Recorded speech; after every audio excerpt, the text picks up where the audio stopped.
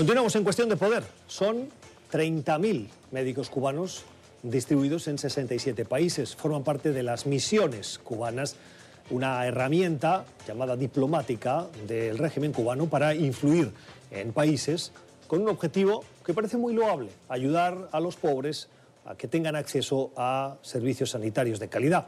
¿Pero qué se esconde detrás de esta herramienta? ¿Es utilizada solo para prestar esos servicios de atención médica o hay más? Hoy la Organización de Estados Americanos, con el apoyo del gobierno de Estados Unidos, llevó a cabo un evento en su sede aquí en Washington, en el que se analizó esas misiones con este sugerente título: La oscura realidad detrás de las misiones médicas cubanas. Participaron hasta una decena de expertos. 3 de ellos están hoy con nosotros. Les saludo. Carlos Ponce es miembro de la Fundación Memorial Víctimas del Comunismo. Señor Ponce, buenas noches. Gracias por invitarme. Estar con nosotros. También nos acompaña María Berlau. La señora Berlau es la directora ejecutiva de la iniciativa Archivo Cuba. Señora Berlau, gracias. Gracias por tenernos. Por acompañarnos. Y una médico cubana que trabajó en esas misiones, la señora Dania Cao Quintero, también nos acompaña. Señora Cao Quintero, gracias por estar en NTN24. Buenas noches, muchas gracias por la invitación. Y quiero comenzar con usted esta conversación para que nos ayude a comprender qué es ser médico en misión cubana. ¿Dónde estuvo usted? Bueno, yo soy graduada en Cuba en el año 1994 y en el año 2002 salí por primera vez a cumplir misión internacionalista en Haití. Allí siempre nos pusieron en zonas de difícil acceso, sobre todo los médicos primarios, los médicos de atención primaria. Zona de difícil acceso se refiere a zonas remotas dentro del país. Zonas remotas, sin corriente, sin agua, muy difícil de llegar. O sea, nosotros no podíamos bajar al hospital con frecuencia. Pero déjame preguntarle antes, ¿usted se enroló en ese programa sí, por voluntad propia? Sí, casi todos nos enrolamos por voluntad propia, por el hecho que es la única manera de uno poder tener una mejoría económica para nosotros y para la familia. ¿Cuánto les pagan? Bueno, eso es en dependencia de la misión donde esté y tiene mucha variación en dependencia del periodo en que uno se enrole y depende del país también. No todos los lugares pagan igual. ¿Cuánto cobraba? En el caso de Haití nos pagaban según a como estuviera el dólar y ya te digo que tenía variación.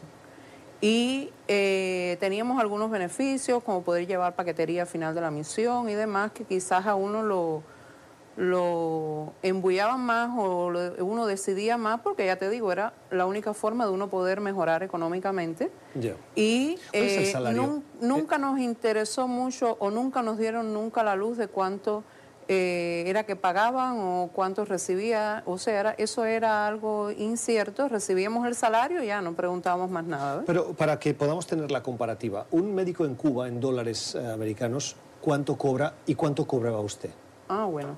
En ese caso en Cuba, porque había variaciones en el salario también, podríamos cobrar 8 o 10 dólares cuando aquello, mensual. Y en el caso de la misión, sí, ya era un poco más. 12, 13. Mucho más. Pero no mucho más, ¿entiendes? ¿De cuánto estamos hablando? ¿De 12, 13 dólares? No, estamos hablando aproximadamente, no era mucho más. Al final de la misión te daban como una compensación por ese año, pero por ese año o 2 años que uno estuviera, según el tiempo que estuviese en el país. Claro, pero la compensación se la dejen secuestrada. La compensación, sí, una mientras cuenta ellos congelada. están en misión, le dejan en una cuenta congelada para que ellos no puedan salirse de la misión. Le dejan la familia, además, en Cuba, mientras el gobierno cobra a veces 2.600, 3.000 dólares, o en los casos de países árabes, 9, 10.000 dólares por cada uno de ellos, a ellos mensuales. A ellos les están pagando en una cuenta congelada para que no puedan retirarse, le pagan 50, le pagan 500, depende de la misión, pero la plata se la dejan congelada para mantenerles el salario secuestrado y le dan algo para sobrevivir en el país. Pero en Haití en específico, otro médico que estuvo en ese tiempo me pareció que me dijo que eran 100 dólares al mes, más o menos, que eso para Cuba es muchas veces más el salario, pero para cualquier país eso es una barbaridad. Déjame aquí jugar de abogado del diablo. Yo conozco, por ejemplo, becas en España para estudiantes que vayan a hacer estudios internacionales, allí donde quieran, donde sean aceptados, con esa beca oficial, y la beca lo que les dice es, si usted una vez termine sus estudios regresa a España, se le paga toda la beca. Si usted no regresa, tiene que pagar la mitad. Uno podría decir, oiga, es un chantaje, yo puedo trabajar en el ámbito internacional, pero es legítimo que esa organización diga, yo quiero traer el talento de vuelta a mi país. Cuando yo le escucho, digo, si usted cobra 8 en Cuba y le pagan 100, la manera de que el gobierno quiera que el talento que ha salido regrese, y estoy haciendo de abogado del diablo, es eso, y usted lo sabe de antemano, por lo tanto, usted acepta esas normas y se va. ¿Por qué está mal? ¿Le puedo contestar? Claro. En el caso de una beca, el Estado está haciendo una inversión en su educación. En el caso de un médico cubano o de un enfermero o técnico, porque son de distinto tipo, el Estado está explotando esa fuerza laboral, porque por ese médico recibe muchas veces más el salario que ese médico está cumpliendo con un servicio muy fuerte, porque hacen guardia, o sea, están sometidos a un régimen laboral muy fuerte. Entonces, una explotación, no tienen por qué retenerle su salario si se lo ganó. Además, te retienen el pasaporte, te retienen, la familia no te la dejan que tú te la lleves porque te la dejan secuestrada en Cuba. Y sería bueno que ella comente un poquito el término que utilizan para cuando ellos tratan de irse de la misión, los empiezan a buscar por todos lados. Tratan de llevárselos de vuelta a Cuba, a pesar de que se estén escapando para otros países, tratan de recuperarlos y llevárselos otra vez porque no quieren perder su inversión. ¿Y eso lo hacen con la connivencia de los países que reciben esas misiones? Claro. O sea, casi siempre. En el caso, por ejemplo, de Brasil, con Lula, porque Jair Bolsonaro ha aplicado una política distinta, Lula, según sus palabras, señor Ponce, cuando Cuba decidía que el médico X tenía que regresar, Cuba garantizaba que la seguridad, las fuerzas de seguridad del Estado, ese médico fuese físicamente llevado a Cuba de vuelta. No, en el caso de Brasil, el programa empezó en el 2013 con Dilma Rousseff, después de Lula. Y en el caso de Brasil no es como el caso de Venezuela u otros países aliados como Bolivia, Ecuador y otros países de África donde hay más alianza y control. En el caso de Brasil yo creo que los médicos estaban bastante libres de abandonar la misión sin ser reprimidos localmente. Había algo de eso, ¿no? Todo depende del país. Y al principio le dieron la posibilidad de que podían reunificarse con la familia. Muchos tuvieron la posibilidad de llevarse con ellos a toda la familia, que pero fue al principio y aprovecharon esa oportunidad para entonces emigrar. ¿Ves? En Brasil, porque hubo tanta presión popular y de la prensa y demás, Cuba dio una serie de beneficios que no dio en otros países, y entre ellos era que podía la familia venir a visitar por un periodo corto, pero muchos aprovecharon ahí de quedarse porque ya habían sacado a la familia. Ella, por ejemplo, está regulada, y los médicos que abandonan misión y como mínimo no pueden regresar a Cuba por 8 años y no ha visto a su familia. ¿Usted decidió abandonar las misiones estando dónde? ¿En Haití? En Venezuela. Nosotros, la misión de Haití era por 2 años. Cuando llevábamos 1 año y 4 meses, nos hacen una reunión porque ya se abría el proceso de barrio dentro en Venezuela. Era importante dar un impacto y entonces necesitaban médicos de experiencia, un poquito con más años de servicio, y nos plantearon la posibilidad de sí o sí de sacarnos de Haití para cubrir esos espacios en Venezuela. En mi caso particular nos ubicaron en el estado Zulia y siempre nos dieron la información de que era un estado muy difícil porque reinaba la oposición, que dentro de la misión en Venezuela era una misión más, o sea, una misión con más peso y más especial. Mentira, no, éramos igual que todos los demás, pero bueno, era la conciencia que nos hicieron para que el trabajo de nosotros, o quizás nos sintiéramos más comprometidos con el trabajo que había que hacer allí. Era una sola virgen. En octubre del 2013 fuimos los primeros médicos que entramos a esa zona.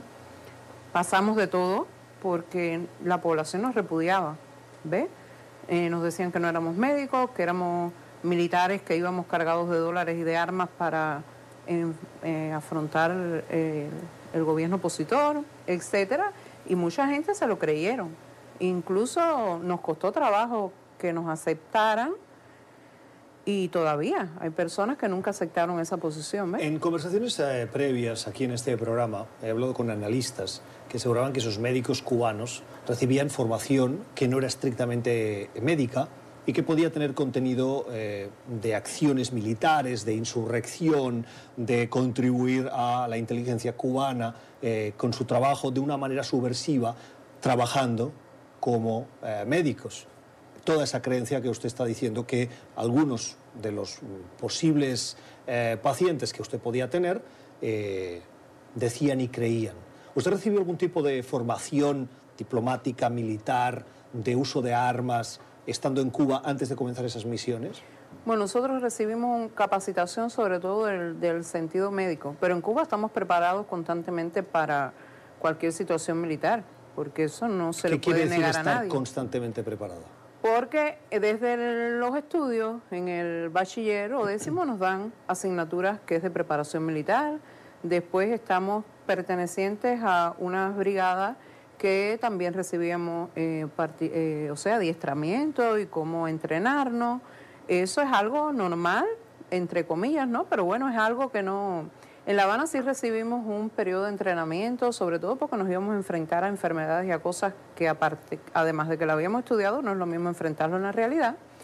Y después, cuando la época de nosotros, los primeros grupos que salieron, Fidel daba la despedida de esos grupos y ahí, por supuesto, nos daba el grado de conciencia, nos hacía creer o nos explicaba la importancia que teníamos nosotros en el peso de mantener una conducta ejemplarizante en este país por el peso que significaba para Cuba de su mejoría económica, de la familia, demás y demás. Pero puedo añadir a eso, sí, ese tema, porque ella, por supuesto, ella es una médica legítima, pero de Cuba, como recluta su dirección de inteligencia, es que ellos ponen médicos que entrenan como oficiales de inteligencia y sirven como médicos comunes y corrientes, ¿no? Que hacen un trabajo en coordinación con la estrategia de inteligencia del país, de espiar, de coger información, pero las misiones llevan mucho personal que no es personal médico de por sí. Y de hecho muchos de los técnicos que se entrenan para manejar equipos y son gente de inteligencia, los choferes, los administradores, los jurídicos, como le llaman, esa es la gente que está más capacitada para hacer esa función. ¿Usted recibió instrucciones solicitándole información que no era estrictamente médica o incluso de pacientes que tenía que ser información confidencial para que fuera enviada a Cuba? Sí, teníamos que participar. En nuestro censo nosotros teníamos que tener bien identificadas la familia, con el grado de si estaba en la derecha, si estaba en la izquierda.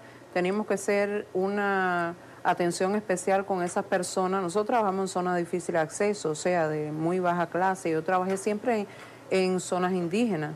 Entonces era muy fácil de manipular o quizás de explicarles a esa persona que lo correcto era la revolución, lo que nosotros estábamos haciendo, como ellos de verdad fueron beneficiados, porque no puedo decir que no, era muy fácil de uno incluirlo. Nosotros teníamos que tenerlos bien identificados. En el caso de las elecciones teníamos que jugar un rol principal y garantizar de que esas personas fueran a votar. Después, cuando empezaron a surgir otras misiones, teníamos que apoyarlas, para que el gran peso cayera sobre el proceso revolucionario que se estaba llevando en Venezuela, ¿no? O sea, ustedes tenían una injerencia en la política interna. De forma indirecta. Bueno, si pudiéramos yo decir, diría que de forma muy directa. Bueno, en el caso que nos explicaban a nosotros, de forma muy indirecta, pero era convenciéndolos de que el proceso de nosotros era lo ideal. Tengo que irme a una primera pausa. Le quiero preguntar, la gente que usted identificaba como personas que no eran afectas al régimen de Nicolás Maduro, ¿qué trato diferencial les ofrecían ustedes? ¿Cómo las marginaban? ¿Recibieron algún tipo de marginación? Al principio no. Pero ya después, al final de la misión, sí se estaba teniendo conducta diferenciada con esas personas. ¿Qué tipo de diferencia?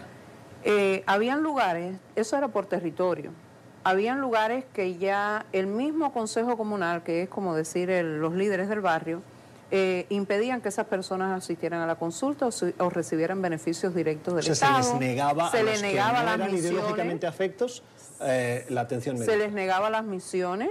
Después, cuando empezaron a aparecer, ya al final, casi antes de yo decidir irme, cuando empezaron a aparecer las ayudas por las bolsas del CLAP, ya se le negaban las bolsas a esas personas y ya se tenían, o sea, aparte. Ya se empezaron a dividir Al principio se trató que no y siempre nos decían que había que tratarlos iguales, demás y demás. Pero ya después con nosotros y el resto de las misiones se vio la diferencia. Lo que estoy viendo aquí es que al tratarlos a todos iguales recogían la información y cuando tenían toda la información recogida, entonces les decían segmenten, porque ya saben quiénes son los que votan a un partido o los que votan a otro. Además ya estaban identificados los que eran radicales y los que uno podía... Qué perverso, ¿no creen? ¿Algún comentario antes de ir a la pausa? No, este es un sistema, es que lo que la gente no termina de entender, este es un sistema económico para darle gran parte del ingreso a Cuba, pero de explotación, de esclavismo, hablamos de casi 100.000, porque estamos hablando de la familia, estamos hablando de los hijos, estamos hablando que los hijos se quedan retenidos en Cuba. Estamos hablando de todo un sistema perverso de represión, de esclavismo, para mantener un régimen y además mantener una red de espionaje en diferentes países. Quería añadir sobre eso que tengo en mi poder una información de hace poco tiempo. En Venezuela se pasó una directriz de que el tipo de sangre de los venezolanos, aparte de toda la información que tiene, los médicos están mandando para Cuba el tipo de sangre de los pacientes que atienden los cubanos. Eso es información privada de un paciente. Seguro, pero a ese nivel, o sea, coopera la misión médica, porque en Venezuela Cuba ha recogido toda la data de los ciudadanos, hasta el tipo de sangre tienen los médicos que mandan para Cuba. La oscura realidad de las misiones médicas cubanas, el tema en el que hoy nos estamos enfocando aquí en Cuestión de Poder. Vamos a una primera pausa. Al volver hablamos con el embajador de Estados Unidos en la Organización de Estados Americanos, el señor Carlos Trujillo, quien está teniendo un papel activo como parte de esta administración estadounidense para hacer frente a estas misiones médicas. Ya regresamos.